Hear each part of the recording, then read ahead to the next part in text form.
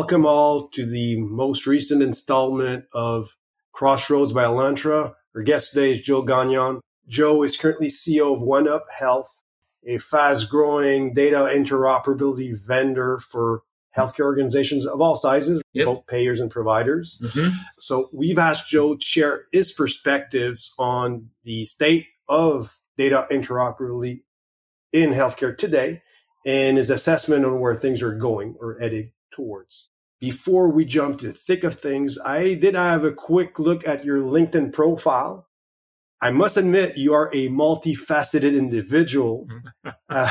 You've worked at both large and smaller tech vendors. Yes, that's true. Mm-hmm. Right, the largest one at one point, IBM, right? $100 billion company. And E&Y, if I'm not mistaken. Yeah, I did that as well. From 10 to $1 billion we went, yeah. And now 1Up has about what in terms of employees? 100 we have 150 employees here.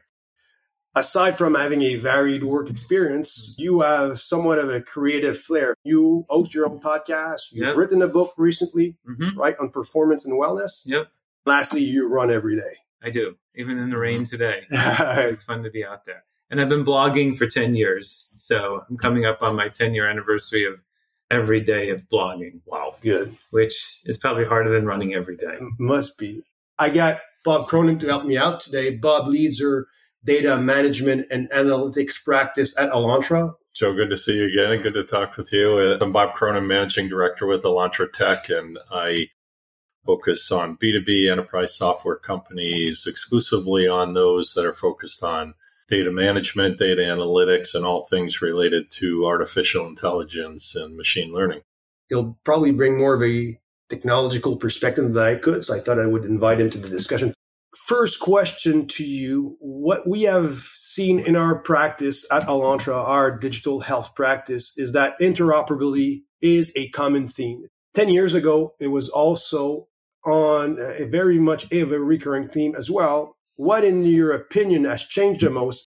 What I have seen is 10 years ago, it was totally walled off. And now we're kind of start to see the light at the end of the tunnel. People are opening up it a little bit and making it more accessible. Can you share your thoughts around what you see in terms of data openness, if I can use that term? Yeah. And I think that the context for why now is always a good question. I think anyone in sort of our current era of technology companies know that technology, whether it was the railroad having a standard track or highway interstate system, or when AT&T rolled out a national phone system, that creating connectivity changed the dynamic of how we lived and operated and worked, right? I mean, interstate commerce happened because of both the rail system as well as the highway system. But that was all driven by standards. And we always knew that, right? In healthcare, we knew that was ultimately going to be the moment when we could start to operate as an integrated industry. The problem was, in the beginning, there weren't standards that we could agree upon, and we made some somewhat failed attempts at doing it. But finally, with the introduction and acceptance that the web was really going to drive the standards in the industry is when interoperability became truly possible. And that's when we say FHIR as a data standard really is based on JavaScript object notation as a data standard, and then the rest of the web technologies, RESTful APIs. And then we have on the government side, the largest payer in the world, CMS, Center for Medicaid and Medicare Services, saying, by the way, we feel like we need better data when we spend $750 billion a year to understand if we're getting a value return for that. Because even 1% really means a lot of money. And so they started down a path saying, oh, now there's these data standards. We can use them. We can get a better return on our investment, ultimately driving to better care, lower risk, higher quality, better equity. And it starts and ends with data. What about the commercial payers? You did mention CMS, but again, they do have the resources versus provider organizations. Not as familiar with CMS, the way they're structured, but definitely payers do have pretty large budgets. They aggregate probably the majority of the data. What's their role in all of this? Do you feel they can be an actor for change, a catalyst for change? I think so. So where the leverage point happened was when Medicare Advantage got introduced, which was to use commercial payers to execute on Medicare they now got sort of intertwined in a way with the same needs that CMS is going to have, because now they're getting a lot of their money from the federal government, not just from employers and patients. And so then the data requirements that CMS is going to have, you're going to have to think about how you do that for your commercial business, because you're not going to want to sort of run this in a bifurcated way, just having insights on Medicare Advantage patients and no insights on commercial patients. So the drive to create one standard repository across all of that at the claims level, and then adding the clinical data to that, starts to position this third-party payer world in a very different place. Where the payer really before was an administrative entity, it's now becoming a bit of a care entity, helping guide care, authorize payment, decide what's on a formulary, really figure out how we can, across someone's lifetime, provide them better care. And that's where the payer is ending up. To do that best, you're going to need data and interoperate with that data. You mentioned one tailwind being FHIR, right? Mm-hmm. What about the kind of the mandate given by CMS to ACOs by 2030 cover all Medicare beneficiaries and most Medicaid beneficiaries? Yeah. Is that, in your opinion, a second tailwind? Is it a bigger tailwind? I think that the good thing for us who want interoperability to happen is that there are actually multiple tailwinds coming. Another one dropped yesterday when CMS said that payer-to-payer is going to be required to be able to move data, that prior auth, which went through Congress, has to use FHIR data, not just patient access, but bulk access. Like really all of the infrastructure is going to use this common infrastructure. The ACO side of the world, the payvider side of the world, where we're starting to collapse the payer and the delivery model around risk, is a theme that we're not going to be able to get away from. It's just no way, because really at the end of the day, when you think about how our system works and insurance works generally, right? There's a very high expensive customers, and then there's the people who pay for all of them. And the risk-bearing entities who own the highest risk have to figure out a way to manage that business, because you can't really pay for the risk if you just own the most sick customers. And so I believe what we're starting to see is that they're saying you need to manage the risk at a more aggregate level to be able to deliver on care appropriately at the appropriate cost. And that tailwind goes back to the same thing. Well, how would you figure that out? You need data. You need currency on that data. You need completeness on that data. You need it to interoperate between business partners. Because really the ACO is a bit of a shell, right? It's an organizing construct to deal with the root cause issue. And so therefore, how would it operate better? Data. You think that has prevented ACOs from really taking ground? Because, it's a pretty old concept by now. I think that they are, in a way, they have good intention, but the execution hasn't been where we would like it to be. And so I think many of the intentions, whether they be around quality, care, or risk, are the right direction, but the execution hasn't been where it needs to be. And I think that's why they haven't been able to achieve the objectives. It'd sort of be if we went into the retail trading space and financial services, if you were trading on 90-day-old data, how well would your stock portfolio perform? Pretty poorly. And so when you're trying to manage risk on a 90-day-old set of data, at best, I think that until the data and interoperability catch up to these good structures, we're going to struggle. And I think that's why we're seeing the need to do this happen now. And Joe, jumping in on the interoperability issue, I tend to look at data management from a horizontal perspective. And when it comes to healthcare, work with Fred and his team. But as you know, as well as anyone, there are myriad different vendors out there who are talking about helping healthcare entities unlock the potential of their data. But many of them are not standards-based, many of them not FHIR-based. Do you see these ecosystems living side by side, or do you see an accelerating move toward the FHIR mandate at this point? I think that we all believe that we're over sort of the debate, and it's a matter of time. Because there isn't really any advantage. I mean, there are some proprietary technology players who are going to try and protect themselves for as long as they can.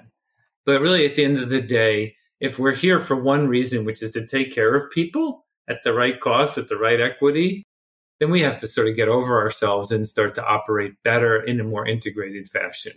It's going to take time. This is a $3.8 or $4 trillion industry that has so many components to it that it won't happen in a couple of years. But if we're here in 10 years doing this podcast again, I think we'll have seen massive improvement start to happen. Because you see the signs when an organization operates off of data, they operate better. The customer has a better experience. And there are some digital health companies who are using data to improve that. Nothing against the legacy providers. They are doing the best they can with what was there. And so they had to build alternative proprietary data models to be able to satisfy the information needs of these entities. But you don't need to do that anymore. And I think that back to this CMS announcement yesterday, which was, I think, December 6th, it portends the fact that FHIR will be the data standard for the industry. If you think, if there's enough old people listening to this podcast, in 1994, when the web browser came out, there was a debate about this thing called a URL and www and the standards for how we would do commerce. There's no one who uses the web today who knows those things exist. Like if you said to someone, what's a URL? They wouldn't even know what you were talking about. But it was a big debate. Then we got over it, and then commerce flourished. And I think we're sort of seeing the same moment now. Along the same lines, interoperability in the data world across many different verticals, you'll hear this concept of data liquidity, right? Which is the vendor's effort to deliver data, ideally on a real-time basis, but that can be used to populate and power downstream systems. And you can think of data warehouses, data lakes, analytic systems, automation, RPA, workflow automation, and even data science, machine learning. If your vision comes true about 1upHealth and FHIR, it seems to me you could be positioned to be the snowflake for the healthcare market, right? And I'm curious as to how you see the platform evolving over time. I know you introduced SQL on FHIR this spring, but there's so many different options, I think, for you in the future. Is that something you envision developing further as you move ahead?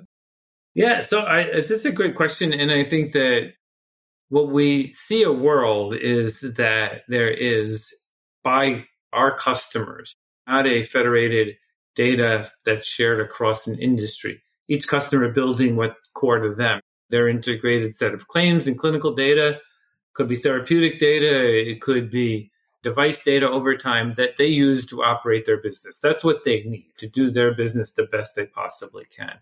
No one wants to share their customer data. And so that's fair.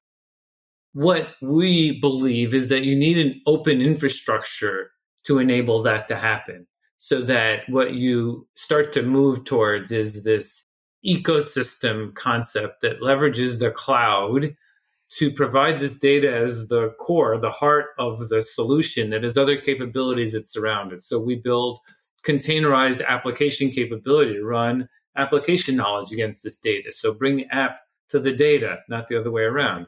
We build an analytics framework so you can use whatever analytics you want against this data. It becomes your source of data where you invest. You have an event model that helps drive member experience or patient experience because it's triggered off a set of events that's in the data that we learn from. Then you also have a set of APIs for access individually or through an entity.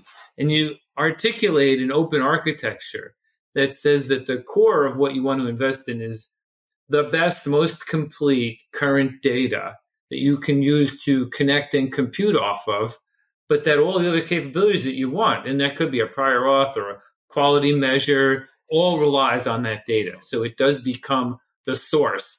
This is a very different, more dynamic kind of data model that evolves into the future that one day also powers some AI insights because I have a more complete data set than I would have other had. And so you would see, the 1upHealth team thinking in an open ecosystem world where the benefit to you as our customer is that your data that you've invested in is used broadly in the execution of your business. That should, every day we remind ourselves, better care, lower risk, lower cost, more equity, a better experience. And, we make this little joke, which is, the sun keeps you alive, but data makes your life better.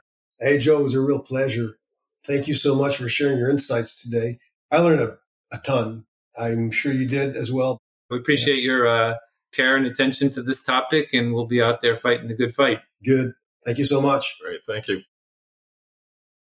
Hopefully you enjoyed as much as we did our discussion with Joe. I personally learned a lot from it. I thought it was particularly interesting to hear his perspectives on a central standard finally being agreed upon, how payers have been at the forefront of its adoption, and the direct role it should play in the provision of new care models. Platforms like 1up's may evolve to become truly open ecosystems that not only help their customers access data, but more tangibly help deliver better care from it. If you'd like to hear more about Alantra's thought on the space, please feel free to reach out to us.